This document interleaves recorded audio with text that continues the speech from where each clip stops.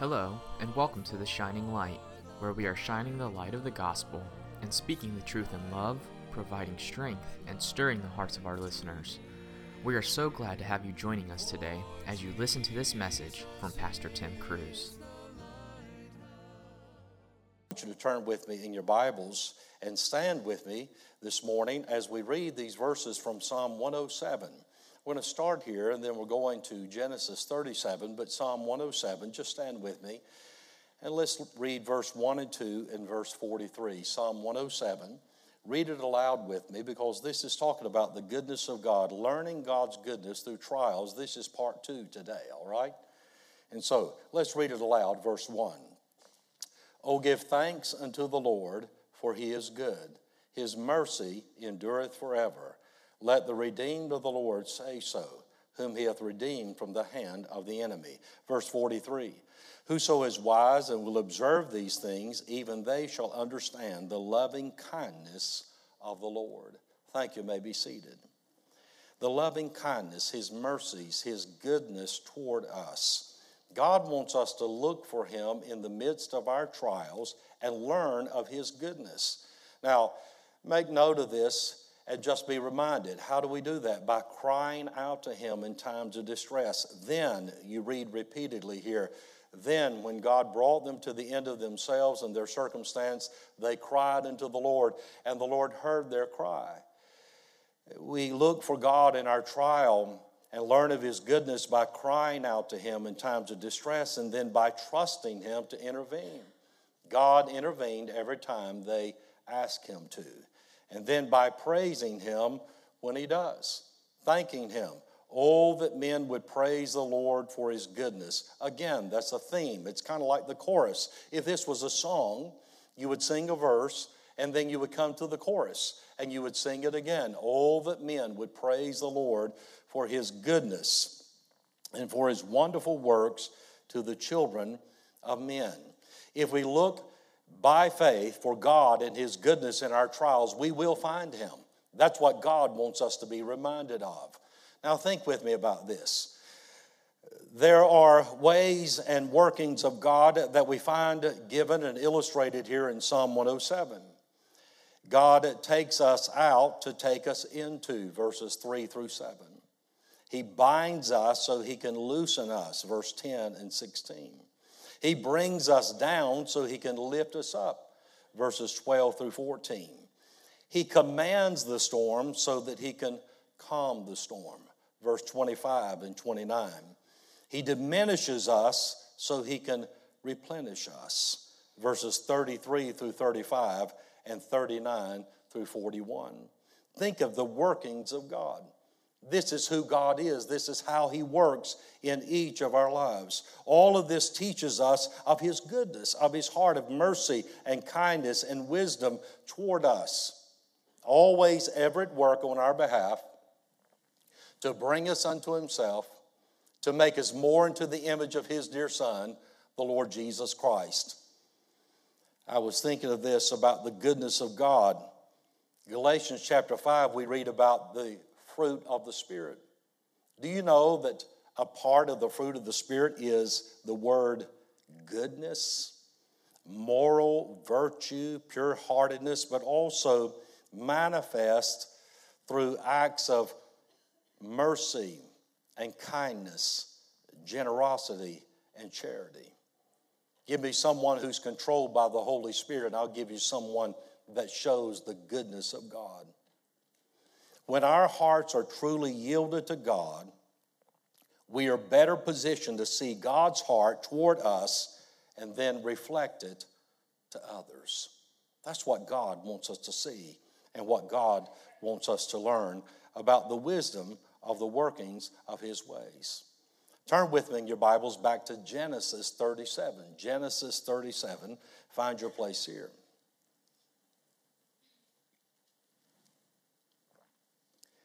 I love studying the life of Joseph.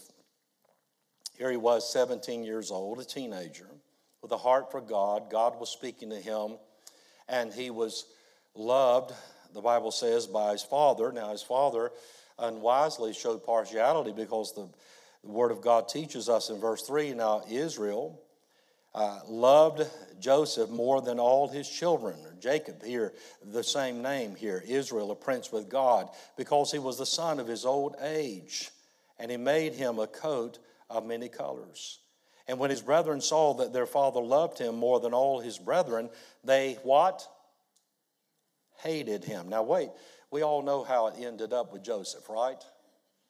I'm going to show you this is the wisdom and the workings and the goodness of God at work in Joseph's life, but not only in his life, but through his life to so many others. And here we are after all these years still talking about Joseph and how God worked in his life, but God had to bring him down. God had to empty him out. God bound him. Think of that. God commands this storm of the envy and the hatred of his brethren to just rise up, to swell up against him.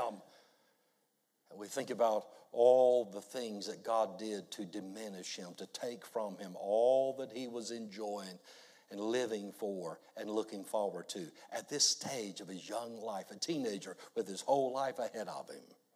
Amazing. I want you to note some things here, and I want you to jot these down if you will. The Bible says the father, Israel, loved Joseph, and as a result of that, his brothers hated him and could not speak peaceably unto him. I want you to write this down. Number one, some people hate you because someone else loves you. Some people hate you because someone else loves you. Be careful when someone treats you ill, when someone works against you. Here you are innocent. You have a heart for God. You have a heart for your loved ones. You would think they would have a heart for you, but sometimes they hate you because someone else loves you. They hate you because God has put something in your heart, even giving you favor, according to verse 5. And Joseph dreamed a what? A dream. And told it to his brethren, and they what? Hated him yet the more. I mean, there are degrees of hatred here. It goes from bad to worse. Every time he opens his mouth, they hate him all the more because he told them about a dream that he had dreamed in verse 6 and 7 and how they would ultimately all bow to him. And the last part of verse 8, it says, and they hated him what? Yet the more, and for his words. And he dreamed yet another dream. Now think about it. It's amazing here. Talking about the sheaves that would bow before him ultimately and show obeisance, which is the word in verse 7 for worship, adoration. And then in verse 9, he tells them about this other dream. Behold, the sun and the moon and the 11 stars made obeisance to me. And then when he told it to his father in verse 10 and to his brethren, and his father rebuked him and said unto him, what is this dream that thou hast dreamed? Shall I and thy mother and thy brethren indeed come to bow down ourselves to thee to the earth? And his brethren what? Envied him. But his father observed the saying. Now think with me. Hold your place and turn over to chapter 50. I want you to see where we're headed here. I want you to see the progress and the direction that this is going in his life.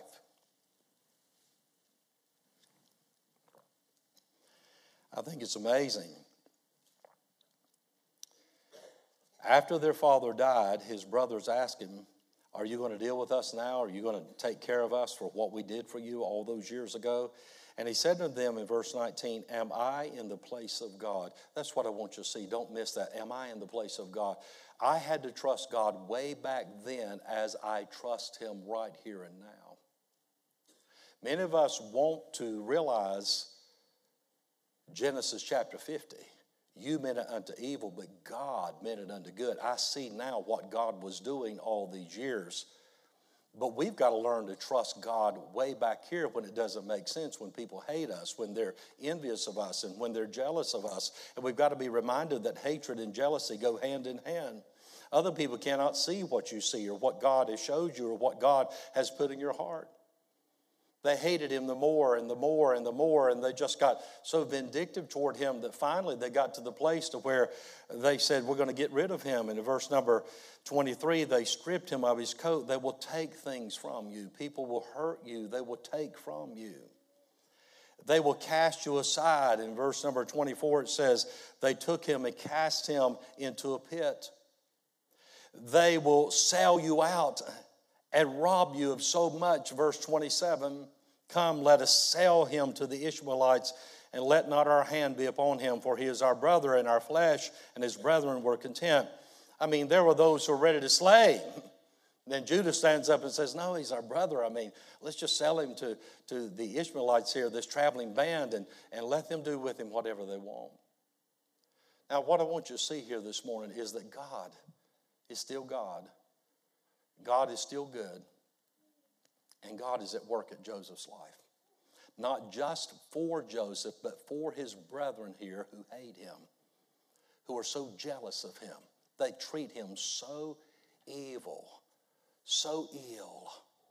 They can't stand him. It comes to the place to where they just can't bear his sight. They cannot even tolerate his presence. Yet God is still God. And God is still at work, and God is still good. Do you see this? I really don't want to preach a sermon to you today. I'm praying that God will take the message, the truth of this, and put it in your heart. So when people are treating you these ways or others, is God still God? Is God still good? Is he still working in my life? Does he have a plan that I can trust him with and trust him for? Does he? Or do I just despair and in unbelief say, hey, what does Job's wife say? Curse God and die. It's over. It's never going to get better. I mean, look at what we've lost here. We've lost this much. We'll never recover. Our life is over. Oh, we have to be careful. God is always at work in the lives of his children. God is at work in your life. You have to believe this. Oh, they said in verse number 20, we shall see what will become of his dreams. I want you to underline that. We'll see what will become of his dreams. See, God had put something in his heart, literal dreams, and it gave a picture of all his brethren bowing before him. And they thought, that's crazy. We'll not have that. We'll not accept that. That'll never happen. I've been reading this book about the Hortons from Pensacola Christian College, Arlen and Becca Horton, builders of the dream. Amazing what God put in their heart and all the faith that it took and the sacrifice and then the trial and error even, decisions they made and things he said looking back, things I could have done, should have done differently. But it was a learning curve, a learning process, and so many different things that they went through, but how God would continue to help them, and more the dream was put in motion in his time, and then over time they could see it unfolding and coming to pass. She said something interesting about her husband when they first met and they were dating. I thought this was insightful. In our college days, I saw my husband's hard work and diligence and kindness and gentleness. Through the years, those traits have deepened and others have been added, such as courage and tenacity to truth and principle. On the basketball court, I saw him scrap for the ball, take it away from the opponent, and move in for the basket like greased lightning. Since those days, I've seen him do the same thing in the challenge of life. My husband has all the earmarks of a pioneer. He is challenged by opportunity. In fact, he sets his goals high and tenaciously moves to reach those goals. He is not afraid of challenges, but moves in life as if he were on a basketball court. He has been able to assess his weaknesses, but has never been stopped by them. Rather, he puts his energies in his strengths and moves on with the job that is to be done. I don't know what obstacles you and I are going to face with God fulfilling what he's put in our heart. But I can tell you this, it's going to take his grace and it's going to take our faith and commitment to trust him in season and out of season. When it comes together, when it comes apart. when it just explodes with goodness and growth and blessing, or when it implodes and it seems like you'll never survive it. There is a God in heaven. See, a lot of us reap the rewards of those who've gone before us. The pioneers who suffered, who sacrificed, who, were there in the good, the bad, the ugly. And they stayed with it in season, out of season. Do you think this is a pretty picture for Joseph here? He's sold into slavery, rejected by his brothers, but something deep in his heart says, but and I believe that he is at work in my life. And if I'll trust him, come what may, God somehow will see me through and bring to pass what he's put in my heart. I believe to see the goodness of God. That's what David said. I had fainted. I would have lost heart. I would have walked away long ago unless I believed to see the goodness of the Lord in the land of the living. I believe it, Lord. It was tender to my heart this morning as I told Rebecca. FBN has played a lot of sermons that I preached long ago, years ago.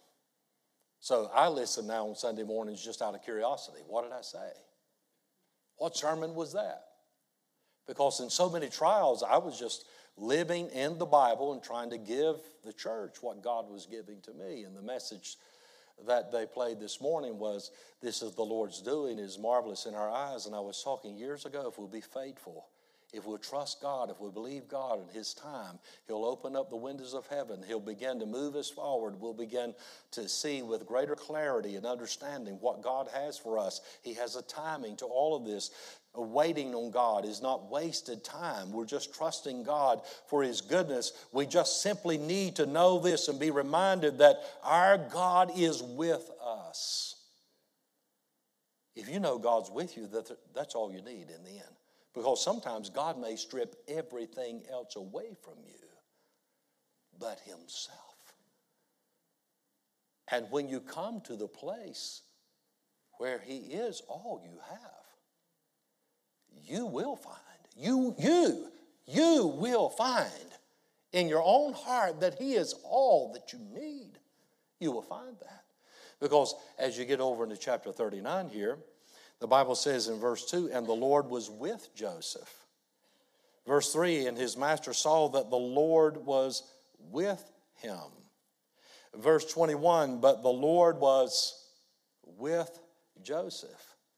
Verse 23, the latter part, because the Lord was with him. And that which he did, the Lord made it to prosper. I challenge you to go through chapter 39 and circle how many times you see the name the Lord. The Lord was with him. That's what makes all the difference. When you know the Lord is with you. But it says it here specifically, repeatedly. God repeats himself in his word to us for emphasis' sake.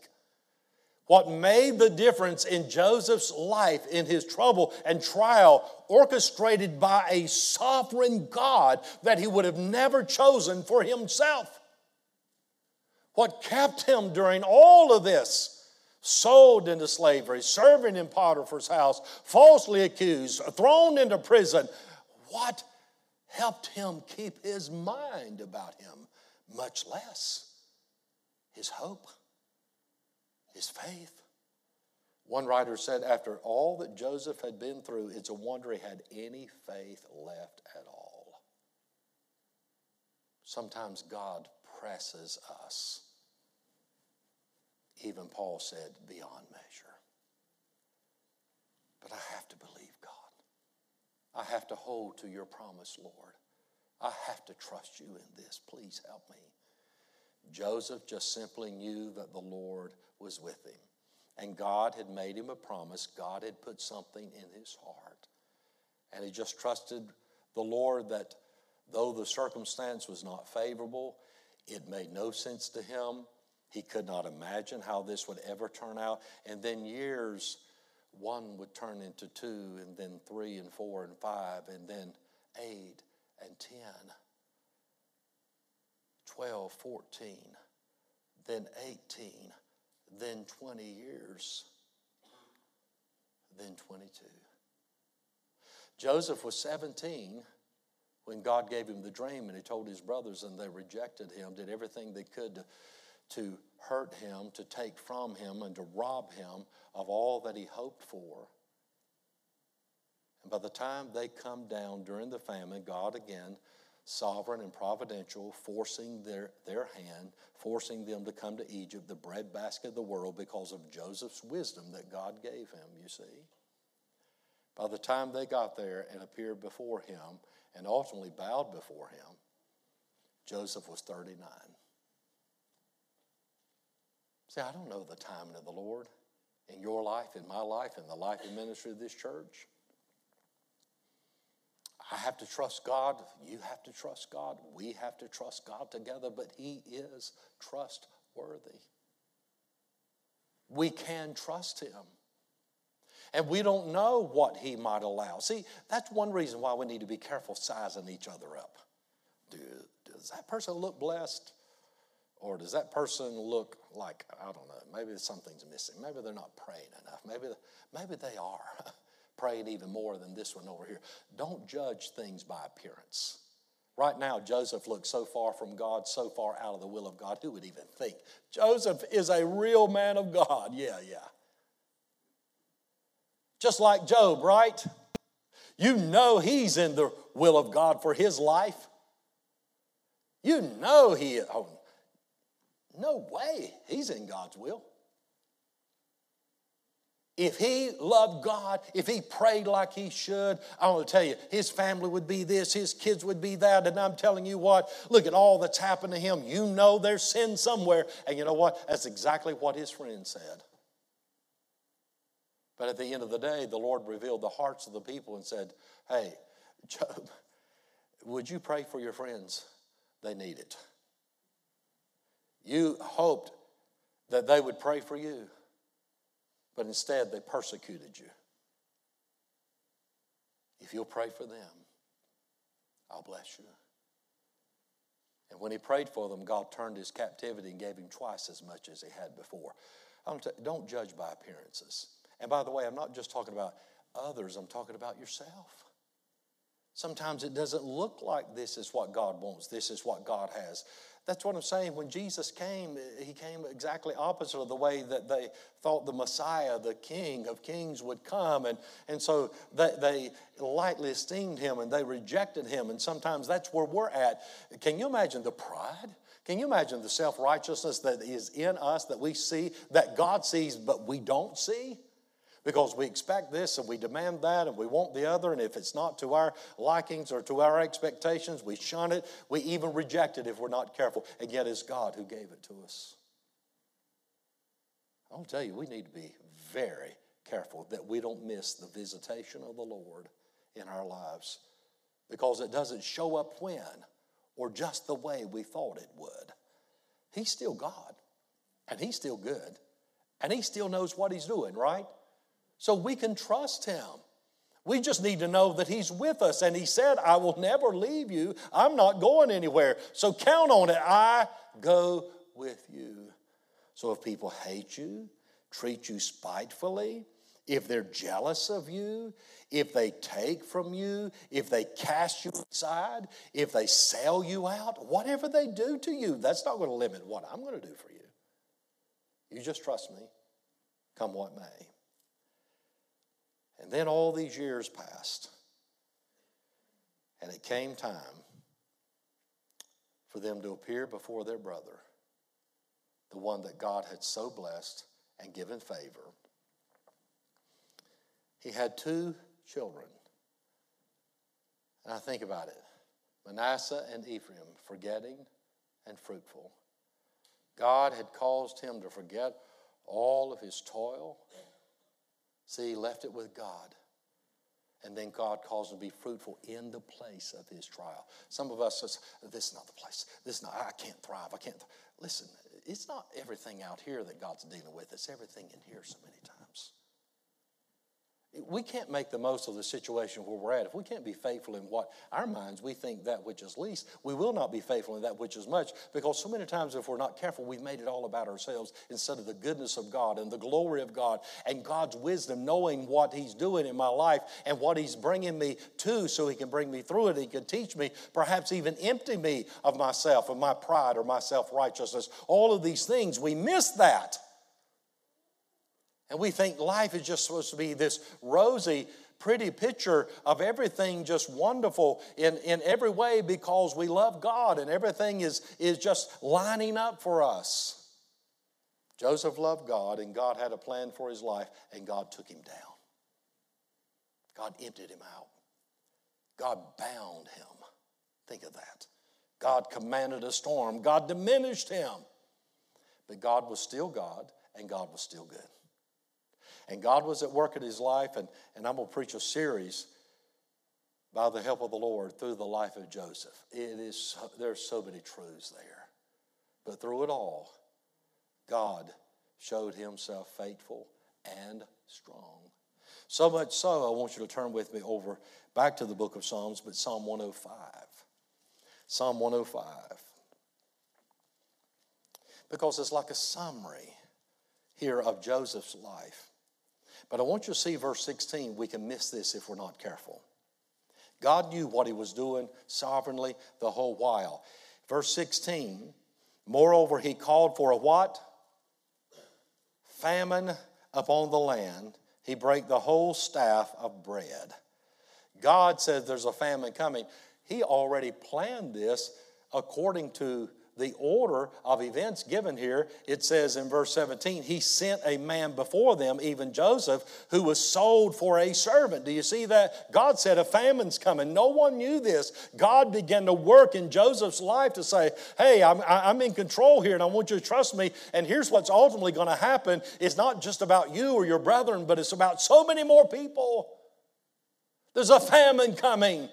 And I need someone that I can prepare and position to take advantage of all those years of plenty so you can help save all those people during the years of the famine.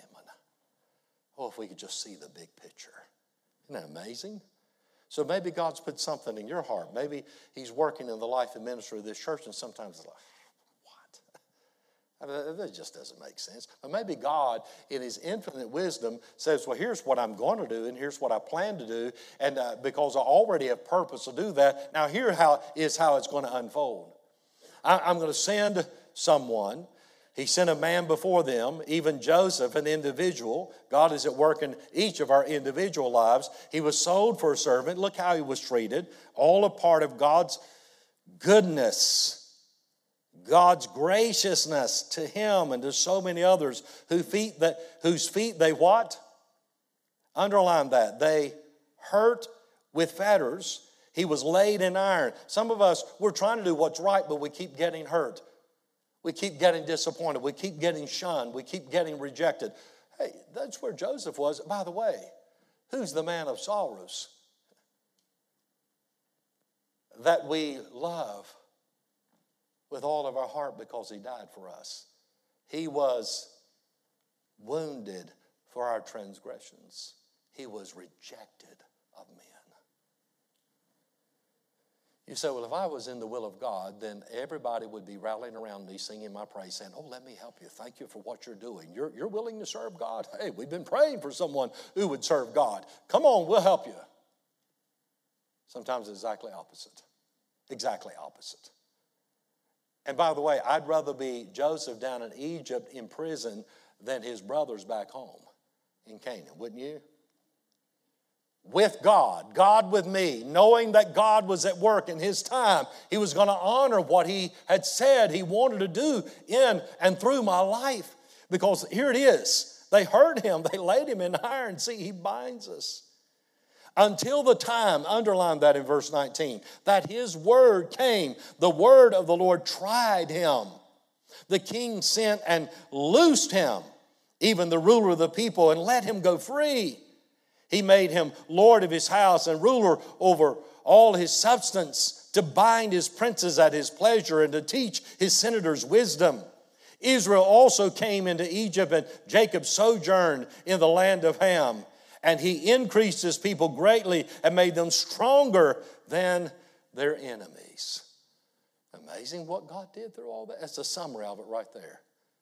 In brief, an overview. Wow. God says they laid him in iron, they locked him up, and then it says the king loosed him. God binds us so he can loosen us. We've got to understand the wisdom of God, his workings in our lives. If we're not careful, we'll just in unbelief turn aside and say, this is not goodness, this is meanness. Why would you let me hurt? Why would you let me suffer? Why would you let me be misunderstood? Why would people misrepresent me? Why would people treat me this way? Why would people suspect me of so many things, of a wrong motive or evil intent? Why would you let that happen? Those boys thought Joseph just wanted to think he was something. He was better than them. They're going to bow before him. They're thinking, that's not going to happen. We'll see what becomes of his dream. And you know what? They did. Because there in Genesis 50 and verse 20 it says, you meant it unto evil, but God meant it unto what? To good. To save much people alive. That's you and your little ones, your wives and your children, and all these other people. God was at work all the while. I tell you, be careful interpreting your present circumstance as if it was totally disconnected from God's sovereign plan and purpose for your life. Be careful looking at other people that way. They may be in the will of God, and God may be putting them to the worst, and they may be hurting deeply. They may be struggling. They may be suffering. They may be facing all kind of setback and rejection. The Lord only knows what he's going to allow. But God allowed this in the life of Joseph. And look what God did. Because if you go back to Psalm 107 here, we read in verse 43, whoso is wise and will observe these things, that means to take them to heart, to attend to look at clearly, narrowly, just lay aside all other biases or misconceptions of how God must work and all these, lay all that aside and see, this is what God did. Okay, but look how it ended up and the purpose and plan that God had. If you will take these things to heart, the wisdom and the workings of God, you will understand. You will have a grasp, an insight as to who God is and how great he is. Can you imagine God says, hey, there's a famine coming in Egypt, and here's when it's coming, but I'll tell you what, I'm going to raise up a young boy to go down there and get the food ready for everybody. And I'm going to be working in multiple people's lives at multiple levels, accomplishing multiple purposes. But this is one of them right here. And one thing I'm going to do is I'm going to get Israel there, Jacob and his boys down there, because out of that place, Egypt, the furnace of affliction, I am going to forge a new nation, and they're going to be my people. Isn't that amazing? It's an ever-unfolding purpose of God. And I just want to challenge us all today. The Bible says if you'll study the ways of God, God actually let this happen. That was a part of his plan. Yes, it was. Well, what if this is happening in some degree in my life? Well, I have to deal with it in faith. I have to trust God. God, give me grace. Lord, give me faith. Jeremiah said, truly this is a grief and I must bear it. Help me to bear it, Lord. God, just strengthen me and sustain me and help me to just take heart. I had fainted unless I believed to see the goodness of the Lord in the land of the living. Oh, God, help us. May we be wise. May we take this to heart and see his loving kindness toward us. Thank you for listening to The Shining Light. We pray that this time has been a time of encouragement and blessing to you. The Shining Light is a production of Shining Light Baptist Church, located at 2541 Old Charlotte Highway in Monroe, North Carolina. If you don't have a church home, we invite you to join us. Service times and more information can be found at our website, www.shininglightmonroe.com. You can also watch our services on Facebook and YouTube and connect with us on social media. Thank you for joining us, and God bless.